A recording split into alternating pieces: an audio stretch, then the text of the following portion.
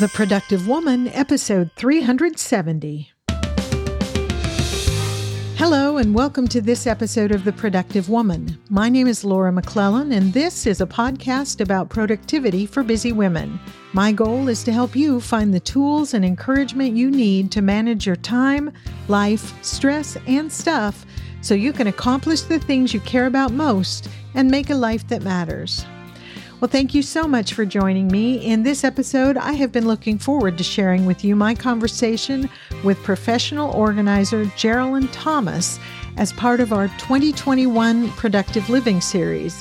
We'll be talking about our closets, our wardrobe, and some fun stuff related to that. And you'll find more information about Geralin, along with links to resources she recommends and the various ways you can connect with her online, all in the show notes for this episode at theproductivewoman.com/370. This episode is brought to you by Everlywell, a new sponsor for the Productive Woman podcast. And I would invite you to take a moment to answer this question. How are you feeling today, physically? If the answer is anything less than great, it might be time to learn more and demand better for your body. You can take control of your health and well-being with at-home lab tests from Everlywell. And it's a really interesting concept and new to me. Everlywell offers affordable at-home lab tests that give you trusted physician-reviewed results. You can choose from tests including food sensitivity, metabolism, sleep and stress, thyroid, and so much more. And here's how it works. Everlywell ships your test straight to your door with everything you need for a simple sample collection. And, it depends on what test you get, what you're going to be sampling. Then you return the test to a CLIA-certified lab with a prepaid shipping label where your results are reviewed by a physician, and those physician-reviewed results and insights are sent to your device in just a few days. Over 1 million people have trusted Everlywell with their at-home lab testing. It's just a great way to get information. And I'm a fan of, collecting information that can help me make the right decisions about my health and well-being.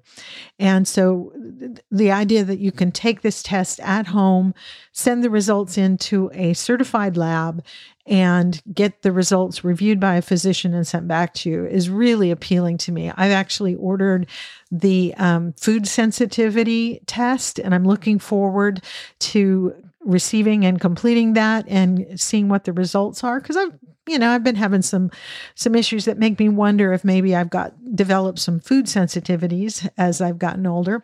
So I'm looking forward to that. I'll let you know how that works out. But in the meantime, for listeners of The Productive Woman, Everlywell is offering a special discount of 20% off an at-home lab test if you go to everlywell.com/TPW. That's Everlywell, EverlywellWell, everlywell.com/TPW to get 20% off your at-home lab test. And you can select from a pretty great variety of tests. So once more, that's everlywell.com/TPW. I am so pleased to introduce to the Productive Woman listeners, Geralin Thomas. Geralin is a professional organizer, a career coach for professional organizers, and she teaches 3 classes for the National Association of Productivity and Organizing Professionals. Her business, Metropolitan Organizing, was established 19 years ago, so she's been at this for a while, and she's based in Cary, North Carolina, here in the United States.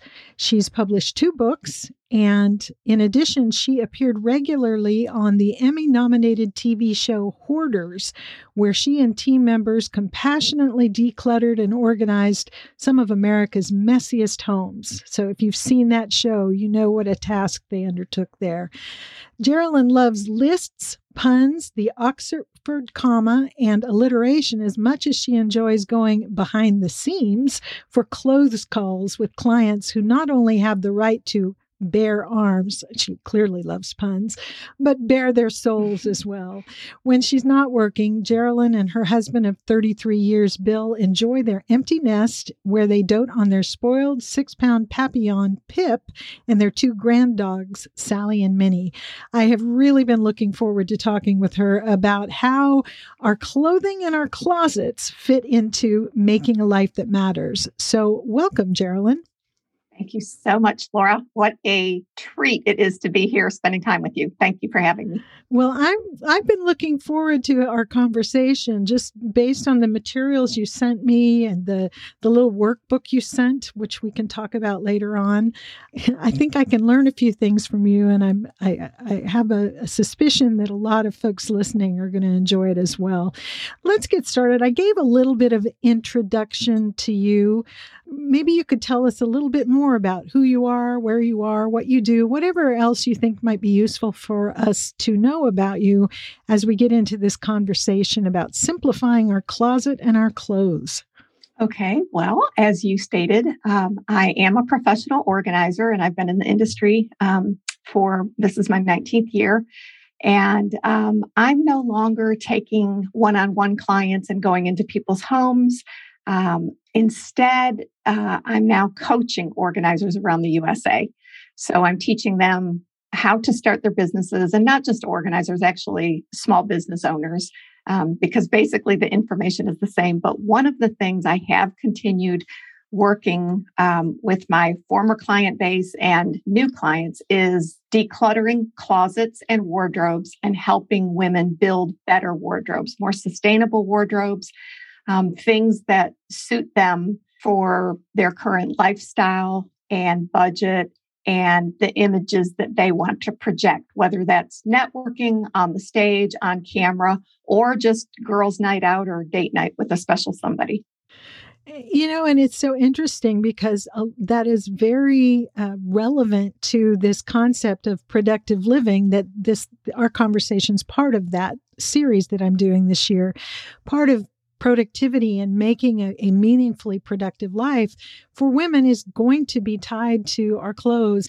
So I think this is going to be interesting to have a conversation about it. And I kind of want to go, I've struggled with this because there's so many questions I could ask you, but sort of 2 different directions that I want to talk about. And maybe start with the whole concept of our closets, because I think often, even those of us who are otherwise very tidy, very well organized in our homes, struggle to keep our closets tidy and organized. And I think sometimes that's because we have maybe too many clothes for the space that we have. Sometimes it's because our closets turn into a catch-all for more than just our clothes.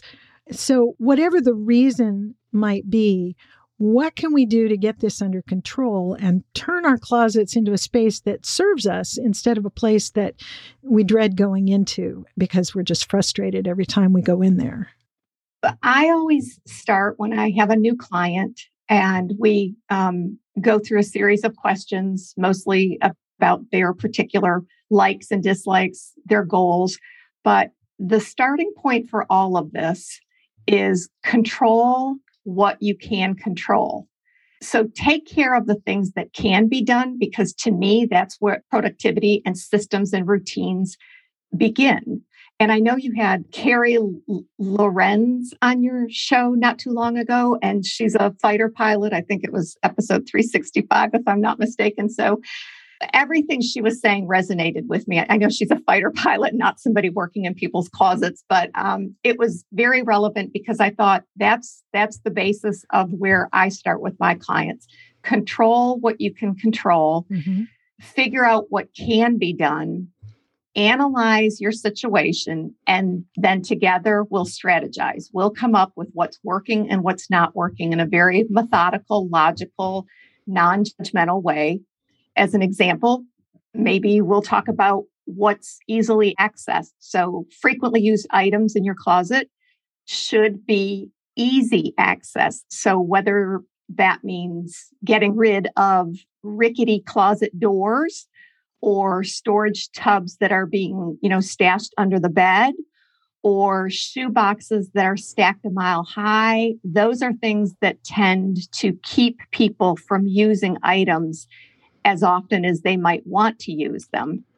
Another point that I like to make with people is let's have an address, a permanent home, a location for everything that's coming in. So if you're out shopping and buying things, I would want you to think of not only the occasions where you're going to wear that and how often you'll wear it, but where are you going to keep that something, right? That's part of the master organization plan. I think it's important to have a system for the things that you're acquiring. Scarves, belts, shoes, jewelry, tote bags, even receipts and tags, right? Sometimes we buy things and several of my clients like to consign things. So they'll use something for a short while and maybe it's something that was very expensive and they want to consign it. If they can prove with the original tags and receipts and dust covers, I'm thinking of like a handbag right now, that would be handy. But you need a system for keeping up with those, or a system for what I call MIAs. And it's not missing in action. It's things that frequently need mending, ironing, alterations, or the S is for stain removal. Where will those things be kept in a person's closet? A system for putting your dirty clothes away and laundering them, or having them washed, dried, folded as service. I know not everybody does their laundry. It depends what city they live in. We need to analyze whether this person prefers to hang their clothes, fold their clothes. Once things are put in their closet, do they want them organized by color or by function? And what I mean by that is, I think Marie Kondo's show, she loves the rainbow things. And there's this little hand gesture she does, like, whoop, everything goes up in size. Or maybe function. All your workout wear will be here. All of your business wear will be here. Your, running errands, taking care of the children items here. And then even things like seasonal, right? If, nobody loves to admit this, but I can tell you after being in hundreds and hundreds of closets that lots of people have moth and mice and shoulder bumps in their sweaters. So it's the no shame zone. So seasonal storage. And then going back to the strategy and having like the closet that you really want, controlling what you can control. I think it's important to have a full length mirror, excellent lighting, and some type of hook to hang your outfits on so you can put things together and kind of have a look. That's a long-winded answer, Laura. Sorry. No, there's so much there that I think is helpful for us to think about kind of the big picture of it. What do you do for somebody, if you've got somebody listening thinking, okay, I want to do that. I want to take action to get my closet organized. Maybe the situation is their closet's just crammed full and they can't ever find what they want to wear. Aside from this sort of big picture, envisioning what you want and having these systems in place, is there a first step? Well, the very first step is I tell people, let's get your actual measurements, not guessing, not trying to figure things out. I joke, the old measure twice, purchase once. And one of the reasons is because more and more people are shopping online now.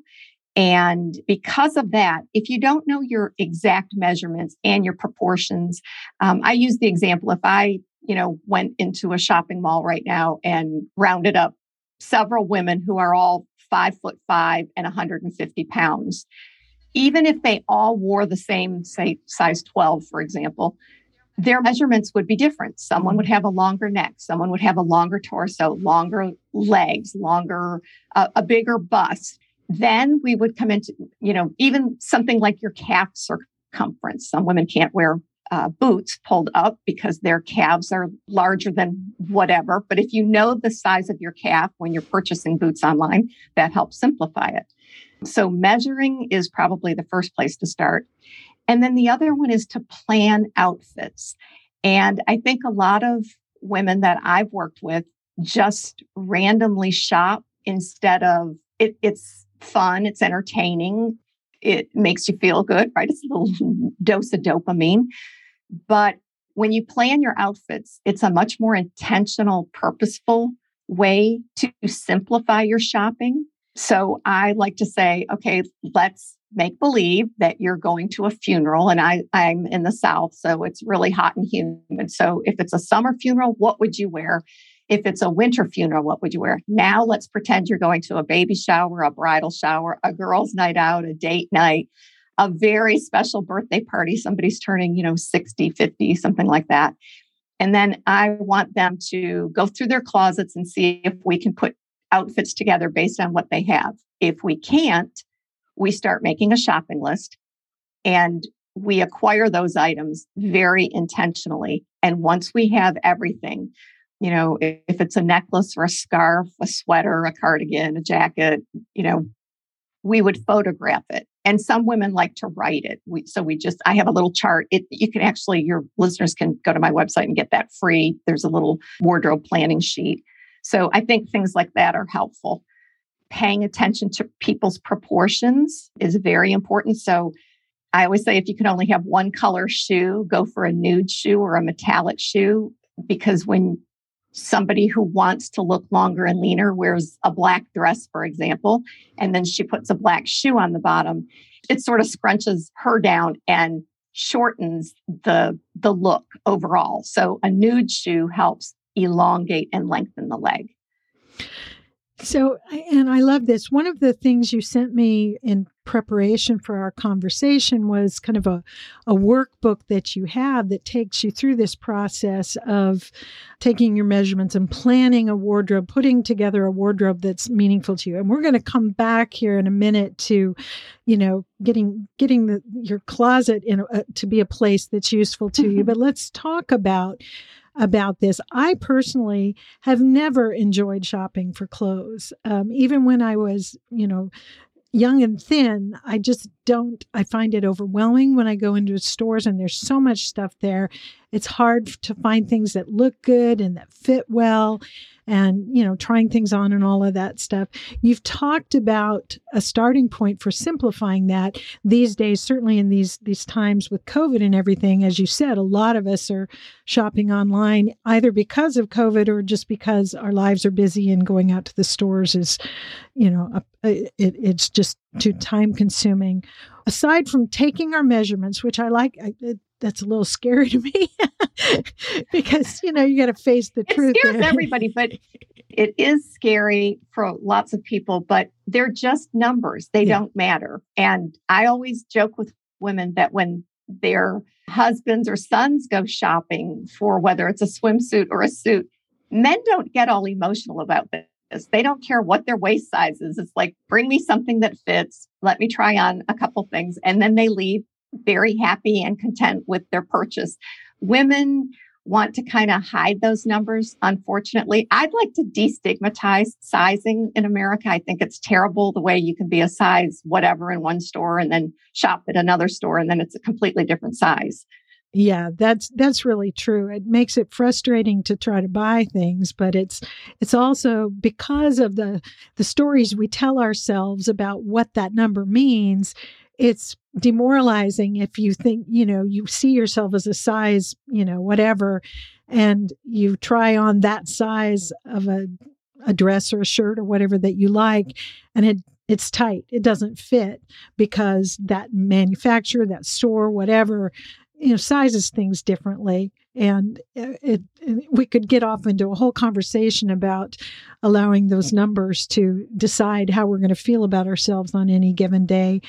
Aside from this issue of measurements and all that sort of thing, what are some strategies you could offer for building a versatile wardrobe that suits our individual lifestyle, our body, without bankrupting us, without spending a fortune, so that when we get our closet in order, we can avoid that experience of walking into the closet and, seeing racks of clothes and feeling like we have nothing to wear. Because I find myself in that position sometimes. I think, and I've done a pretty good job of decluttering my closet, but still I walk in there and I see things hanging. I think there's nothing I want to wear today, nothing that I feel good about wearing. How do we avoid that? What are the strategies that you would suggest to us? For instance, what are the basics you think every woman should have in our wardrobe? I'm asked this question all the time, and I'm not dodging an answer, but I did put together a list of some basics, but they're geared more for people who prefer a classic wardrobe. And that does seem to be the majority of people that I've worked with and that I know a lot of other people who do this work with. So it just depends on what a particular person wants. So I do think it's important to have a cocktail outfit. Occasionally, everybody has to go to something nice in the evening, right? So it doesn't have to be a dress, but it should probably be a dark color. And that is considered a little more formal. And I realize that people, I've worked with people in Palm Beach, Florida before, and they love their bright colors, but let's just assume that you can only have one dress in your closet. I would recommend having a darker colored cocktail outfit. Now, again, I'm using the word outfit on purpose because the outfit means it's either a suit, a top and bottom, a dress, something like that. But something sparkly for your ears or neck or wrist. Again, that's a matter of personal preference. A pair of shoes that go with that particular cocktail outfit. And then some type of handbag or clutch. And this is where a lot of people have an aha moment because we'll put their outfit together or what they are going to make do with in a pinch. A lot of people don't go to cocktail parties, of course, right now, especially, but they will just grab their everyday handbag. And for me, that's where I jump in and say, no, we're going to find something smaller that doesn't contain everything, including the kitchen sink. So that might go on their shopping list. I think a pair of great fitting jeans that flatter and feel comfortable that we can breathe in and bend over. And for some women, that's a flare bottom. For some, it's a boot cut. Straight legs right now, there's the whole controversy whether they're in or out. So it's up to the person's, preference. Some type of parka or cardigan, again, depending on where you live. An overcoat, of course, a daytime handbag, a nice pair of slacks that are thick enough if you need thickness to cover up, panty lines, cellulite. You just need a little more weight in the fabric. So those are kind of places that I would start. And before we'd even move into all of that, I would want to work with people and figure out what silhouette they prefer and what they're trying to hide, because everybody has things they don't want to show off, and what they want to show off. So we build that wardrobe based on someone's coloring. So are they cool complected or warm complected? And this is, I realize we could go off road here and start talking about decluttering people's closets, but these are some techniques for listeners to think about. If you're cool complected, you will want cool color clothes will typically be more flattering. Think about the silhouette. Think about the fabrics. A lot of women are sensitive to fabrics on their body. So lace feels scratchy, or a wired bra or the one-piece Spanx might dig into their rib cage, or if women have GERD, that is something that just ignites GERD. So things that are too tight. If they don't like to have high maintenance clothes, I recommend avoid silk, avoid linen. Those are things that always look a little more rumpled. And if you perspire in silk, it's not as easy to clean. And it's probably more expensive to maintain because it typically has to go to the dry cleaner. And think about what you're trying to hide. Some women don't like their neck or chest after a certain age. Some women tell me they can't wear high heels.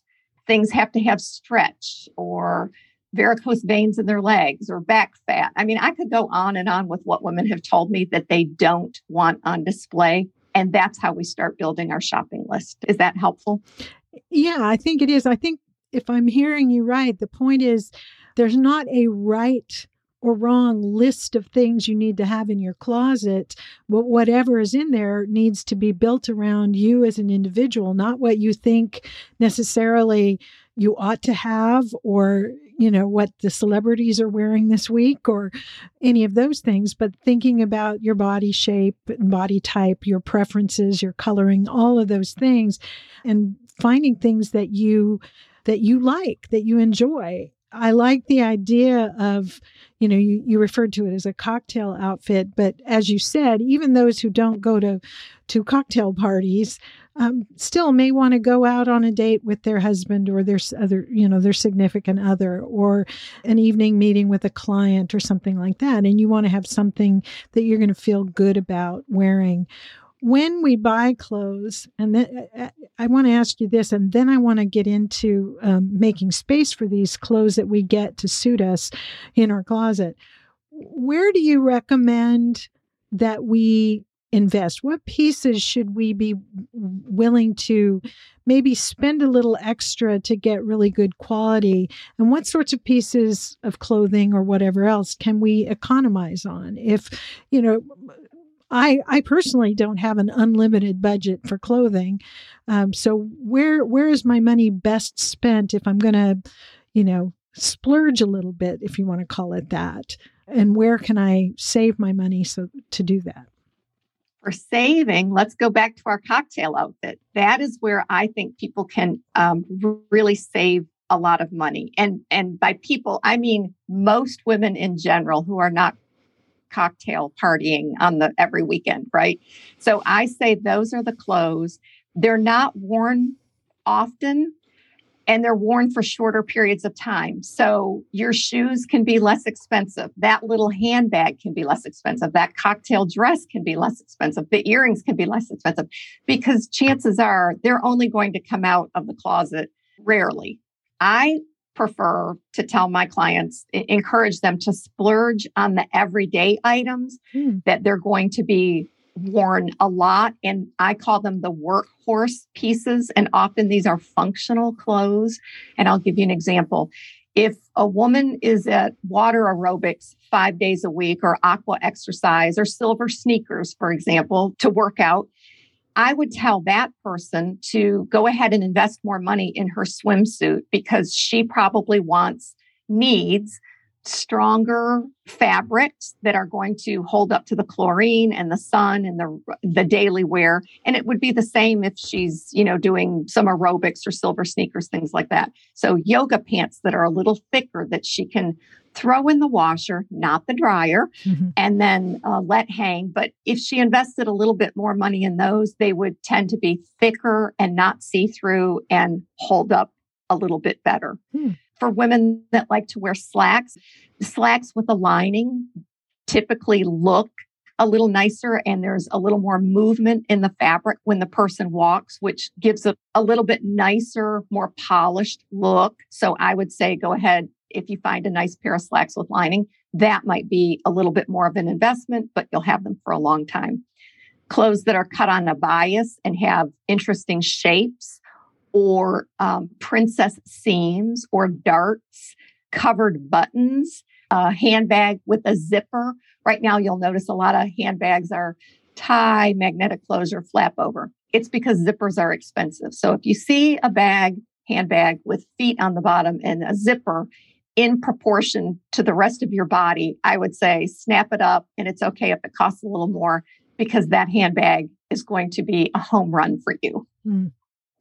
It's so interesting, because the answer you just gave is not what I expect. I didn't expect to hear you say, if you swim a lot, invest money in your swimsuit. But it totally makes sense that those things that you wear day after day that see a lot of use, whether you're wearing them out in public or wearing them at home, it makes sense that that's where you should invest a little more to get better quality pieces, because they're going to hold up better.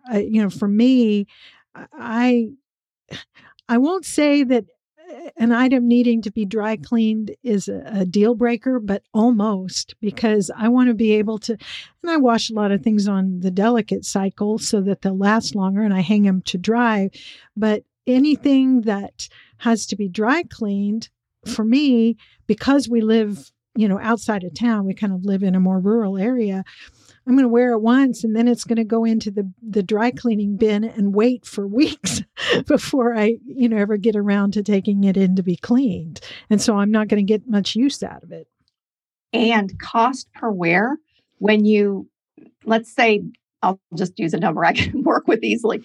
If you have a swimsuit and it's $100 because the fabric is just right for you and it holds you in all the right places and it has maybe bust support and all of those things, that $100 over 2 years of wear and tear comes to pennies per wear. Whereas the cocktail dress, if you spent $150, $200 on it, and you're only wearing it once a year, twice a year, cost per wear, the swimsuit is a much better bargain. Yeah, I like that. There's lots of things we could talk about there. You have, as I mentioned earlier, the workbook that kind of takes you through this process of taking measurements, identifying your body type, and all of this sort of stuff. Is this something that someone listening could get their hands on? Oh, sure. If anybody who's interested, it's an instant download on my website, and it's metropolitanorganizing.com, and it's called the Wardrobe Wisdom Workbook. And I made this because of exactly what we're talking about. I started noticing this pattern with my clients I was working with. They were a little intimidated, or they would use their weight instead of the measurements. And it was just a vicious cycle. The other advantage is I know everybody here wants to be more productive. So if you order pants or slacks and they come in, you automatically know, after you've noted in this notebook, you can drop them off at your tailor and say, my inseam is this, amount when I'm wearing this shoe. So, 32-inch inseam with this particular shoe.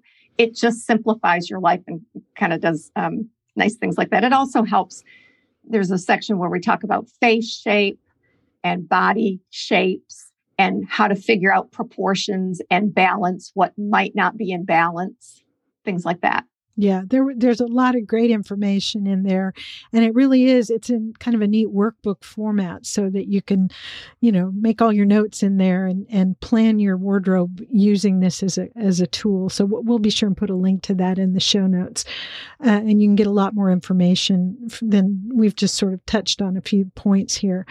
Before I let you go, though, I do want to circle back to this issue of our closet. So we start this process of building a versatile wardrobe that's going to serve us for the stage of life that we're in, our body type, all of those sorts of things. We got to put all that stuff somewhere. And if we've already got, as a lot of us do, a closet full of clothes that we're not wearing, we need to make space for it so that we're not frustrated every time we walk in there. And I want to talk just for a minute about that process of letting go. And this sort of applies in a lot of other areas of life now that I think about it, because sometimes we accumulate, for instance, a lot of clothes that we don't wear. And it's hard to get rid of them for a lot of reasons. I went through a phase of life when I first started my legal career. This was back in the day where it was, business attire. We wore suits. Men and women both wore suits to the office. And I acquired a wardrobe of very nice suits. Some of them I spent a whole lot of money on to get really nice quality suits, skirt and jacket and silk blouses and different things. Well, I hung on to those things for years, some of which no longer fit me. And most of which I never wore, not just because they didn't fit me, but because times changed and the office that I was working at the time had gone to business casual. So I needed to wear a suit very rarely if I went to court or had a meeting outside the office with clients. And yet I hung on to all that stuff because it represented an investment of a lot of money. So that's one reason we hang on to things, or other things that you hang on to. And I know I'm not the only one who does this, who has a section of things that I love that I can't wear it right now because I've gained weight, but I'm going to lose weight and I'll wear that again. And so you hang on to that stuff. I did a few years ago finally break down and got rid of bags and bags full of those business suits and things, because I thought it's silly. I'm not going to wear them and someone else could really enjoy them.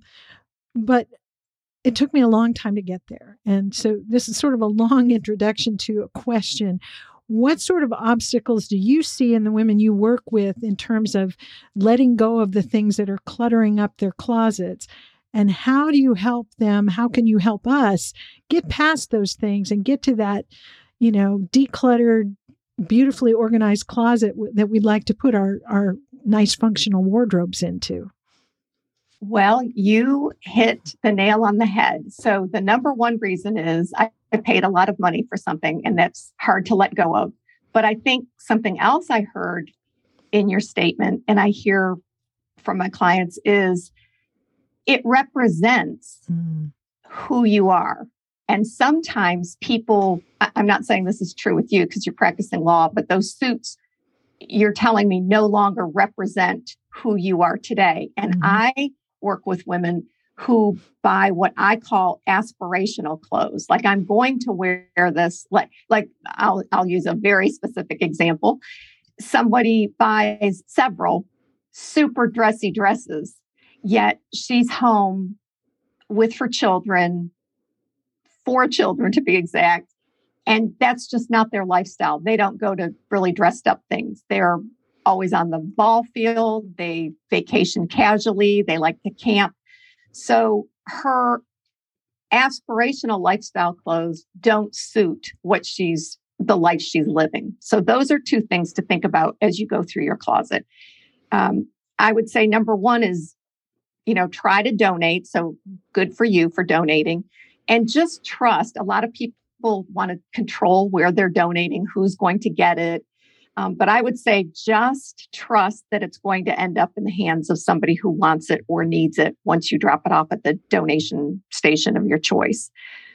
About investment, the pieces, once you've worn them, depreciate greatly. So unless it's a really high-end item, meaning big name designer, Lagerfeld, Chanel, something like that, it's not worth much once it leaves the store and once it's been worn. So it's kind of like when people appraise their houses. I know you're a real estate lawyer, right? They think their houses are worth so much. Right now they are, but typically we assign a greater value to things than other people do. But I would say to you or anybody listening, have you had an occasion to wear, I'd be holding something in my hand on a hanger. Have you had an occasion to wear this, but you've reached for something else? And typically the answer to that is yes. I've had, 5 occasions to wear it, and I've always reached for something else, or I've gone out and shopped. In my opinion, that might be something that could go to a donation center or consignment. I like to play a game called Friends, Acquaintances, and Strangers. We pull things out, we hang them on a garment rack or lie them on the bed. And I'll say, is this piece of clothing a friend, meaning you wear it often? It was probably in your laundry basket last week, because that's what we do with our friends. Is it an acquaintance that you pull it out once in a while when it's necessary? There's a special reason you're wearing that particular thing. Or is it a stranger? Like, you haven't seen that thing on your body in years and years. So when women start thinking of their clothing like friend, acquaintance, or strangers, typically the strangers can go, and most of the time, I'm making this number up, but a wild guess would be 75% of the acquaintances can go. But don't let go of everything, right? If you go skiing once every 5 years, you will want to hang on to a ski sweater. So you have to use some common sense here.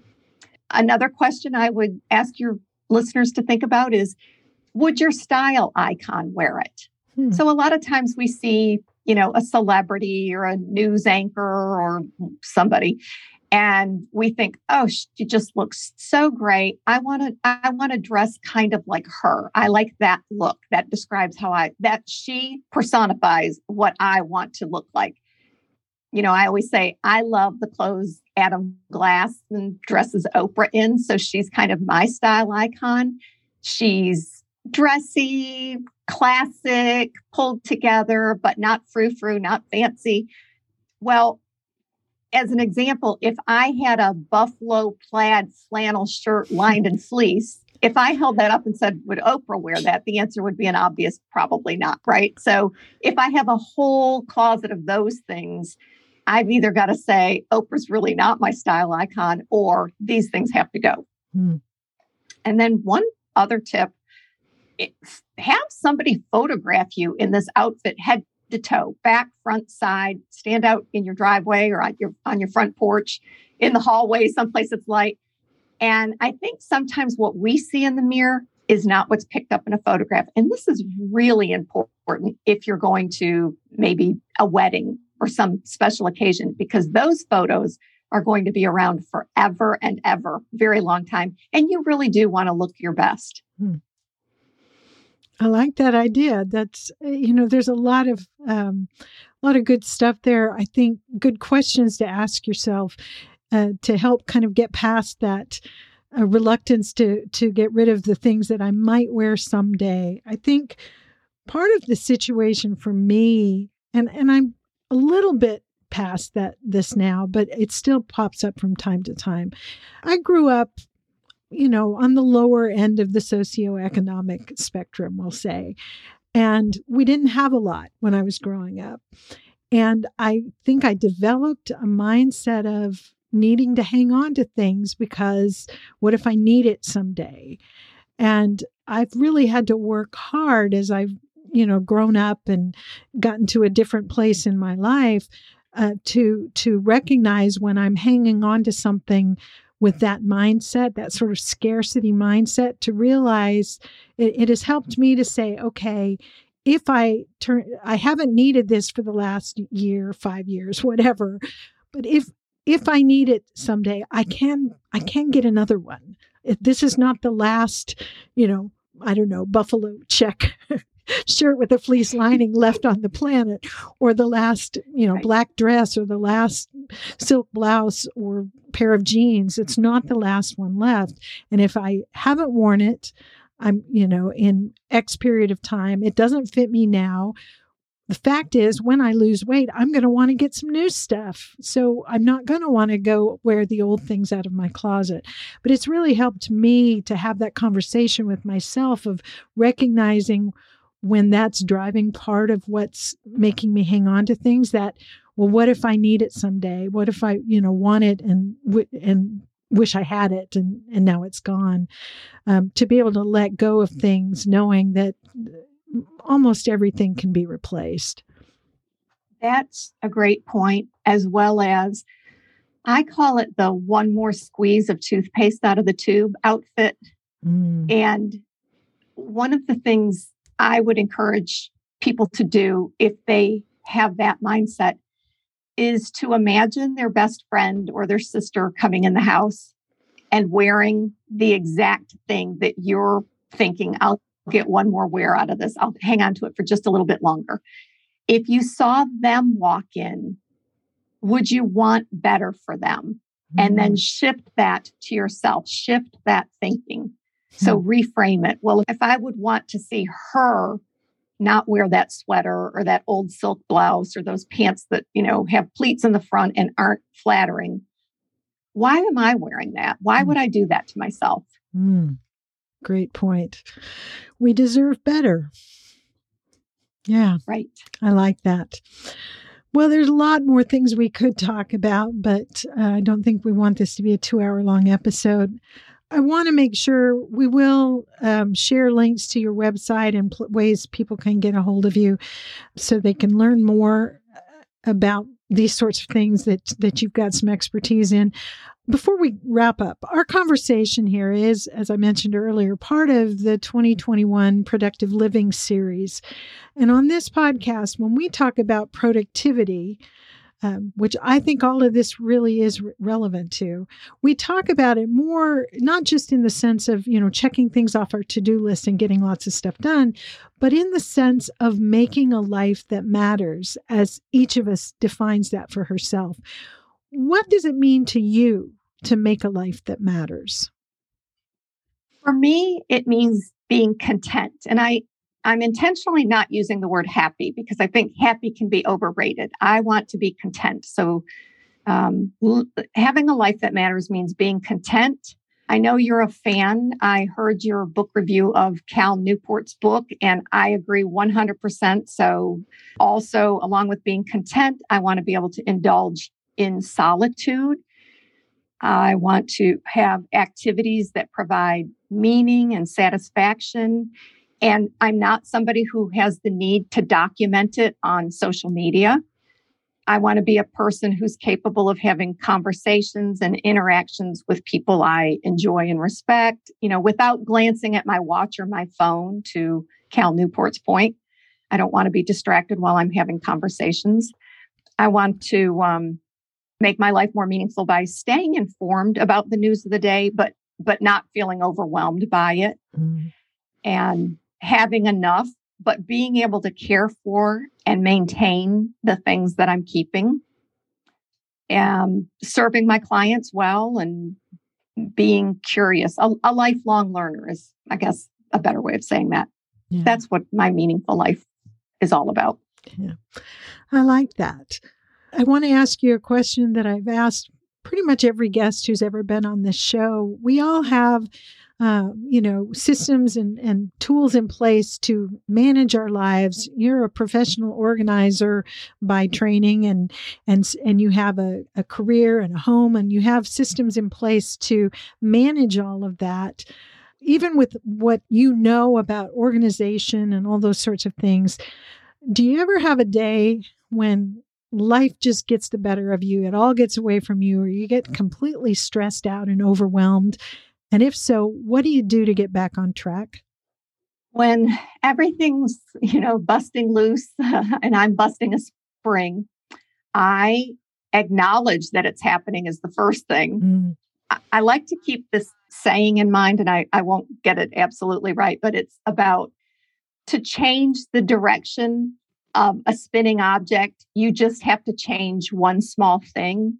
So I like to pause in the moment and think, what is something that I can control, that I can change right now? Because there are some things that I couldn't change, right? When things go very terribly wrong. But there's almost always something that I can change. And that's what I will do right then in that moment. I will take a beat. I'll try to be analytical, pause, think about what can I control? What can I change to make things a little bit different?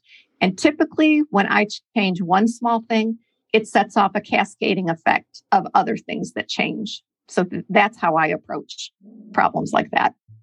I love that. It's sort of getting back to Carrie Lorenz's span of control idea. There's so much value in that, recognizing that there's a lot of things we can't control in life, but we can always find something we can control. Thanks for sharing that. Where can people connect with you online if they want to learn more about what you're doing, or if they've got a question for you?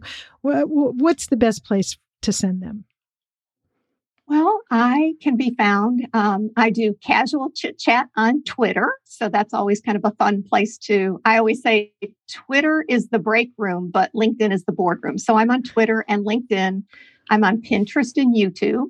I have a Facebook. I'm not active on there. And I'm not on Instagram just because I deleted all those apps from my phone. I try to save time. I don't like the comparison game. But really the best place for people to find me is my website. I've written hundreds of blogs for people about clothing and shopping and living a more organized life. So they're welcome to just come and check out some of that free stuff or send me an email. My contact is on my website. I'd be delighted to hear from people.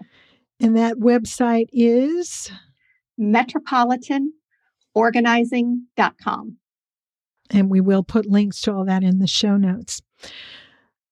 Before we go, many, maybe most of the women who listen to the Productive Woman podcast are looking for help, encouragement, ideas, inspiration, whatever, in getting things done and making a life that matters, as we were just talking about. Thinking about how clothing and closet simplification and the things you and I've talked about today fit into that objective. Do you have any last words for the woman who's thinking about that right now? Yes, I hope she's motivated to declutter and then organize what she has. And maybe a nice tip, because it goes along with organizing, right? It's not a one and done. It's a maintenance system. So I would say put together a little kit or box or bag or whatever's handy, but have some items that help you maintain and keep your clothes looking their best and will preserve them. That way, again, I like to be frugal about clothing. So I would want my clothes to always be as shipshape as they possibly can. Once the money is spent, there's no recouping it. So put together a little kit with maybe some things to treat stains. And it could be really simple, like some peroxide in case somebody has blood on their clothing. You know, sometimes you nick yourself or whatever. Alcohol removes ballpoint pen. Anti-static spray would be very affordable, and it comes in all different sizes and easy to put in your kit. Maybe some cedar blocks for those people that do have some moth problems. Adhesive dots or hem tape. Sometimes life happens and we don't, the one thing that we can control if we rip the hem of our skirt or pants is, well, I don't have time to take it to a tailor. I don't know how to sew. Maybe some little adhesive dots on the inside of your hem would be a real time saver. A sweater shaver, probably my very favorite tool. Wrinkle release, underarm shields if you tend to perspire. I know now people are getting Botox injections under their arms, but a much more economical thing to do is just use some underarm shields. And something simple like a lint roller or one of those adhesive roller things that kind of pick up your pet hair or dandruff or loose threads. So that's what I would advise people do. Put together a little kit and really take good care of your clothes. Great suggestion. And I know you've got more detail on that in the workbook we mentioned earlier. And so, again, I'll put a link to that in the show notes in case anybody's interested. Thank you so much for taking the time to talk with me today. Laura, it's been such a pleasure. Like I say, I am a fan of your show. I enjoy your questions and your guests' answers and your book reviews. So this was really, I feel very, very fortunate to be here. And I hope I brought some value to your listeners. Absolutely. Thanks so much. I am truly glad to have had the opportunity to talk with Geralin about building a wardrobe that is useful and versatile and doesn't clutter the house and clutter our closet. There were so many questions I wanted to ask her, and I hope you found the conversation as interesting as I did. But I'd love to have your feedback. You can share your questions or thoughts in the comments section of the show notes for this episode at theproductivewoman.com/370, or post a comment or question on the Productive Woman Facebook page. If you're a member of the Productive Woman Community Facebook group, that's also a great place to continue the conversation about the things that Geralin and I discussed. As always, if you prefer to share your thoughts with me privately, you can email your questions, comments, or suggestions to me at feedback@theproductivewoman.com. One quick reminder that if you're interested in learning more about your own health and wellness and gathering more information, you can get a 20% discount off an at-home lab test from our sponsor this week, everlywell.com/TPW. So again, that's everlywell.com/TPW for 20% off one at-home lab test. And let me know if you do that. I mean, obviously, I'm not asking you to share any private information, but I'd love to know your experience of working with Everlywell, and I'll share more about mine in future episodes. And thank you very much to Everlywell for supporting the Productive Woman podcast. Well, that is it for this episode of The Productive Woman. Thank you so much for spending this time with me and with Geralin. I hope you found something in it that was helpful or encouraging to you. I look forward to talking with you again very soon. So until next time, remember, extend grace to each other and to yourself, and go make your life matter.